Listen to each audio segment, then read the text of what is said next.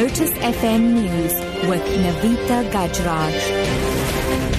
9 o'clock, good morning. About 400 people across Khayelitsha and the Cape Flats have had their homes swamped following steady overnight rain. Disaster management spokesperson Charlotte Powell says about 90 structures took in water. She says they will continue to monitor the situation. Our NGO partners are providing relief as in hot meals and blankets, and human settlements partners are providing flood kits for residents to rebuild the dwellings. Disaster management and other city services will monitor informal settlements and assist vulnerable communities during this period.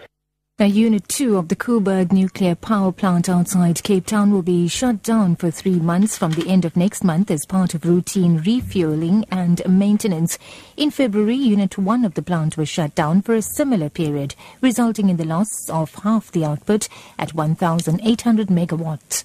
South Africa is currently facing its worst electricity crisis since 2008, and the loss of 900 megawatts could result in regular load shedding.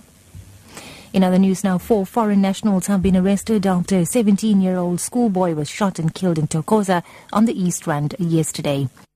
The learner was allegedly part of a group of children that never left for a COSAS march in Pretoria.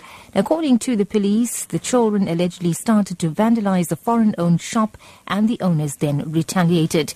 This was one of at least 7 shooting deaths reported in the Johannesburg area yesterday. 2 security guards and 2 hijackers were killed in Rosettenville, south of the CBD, after security personnel intervened in a truck hijacking. Other deaths occurred in Roshni, south of Johannesburg, and in Rivonia in Sandton.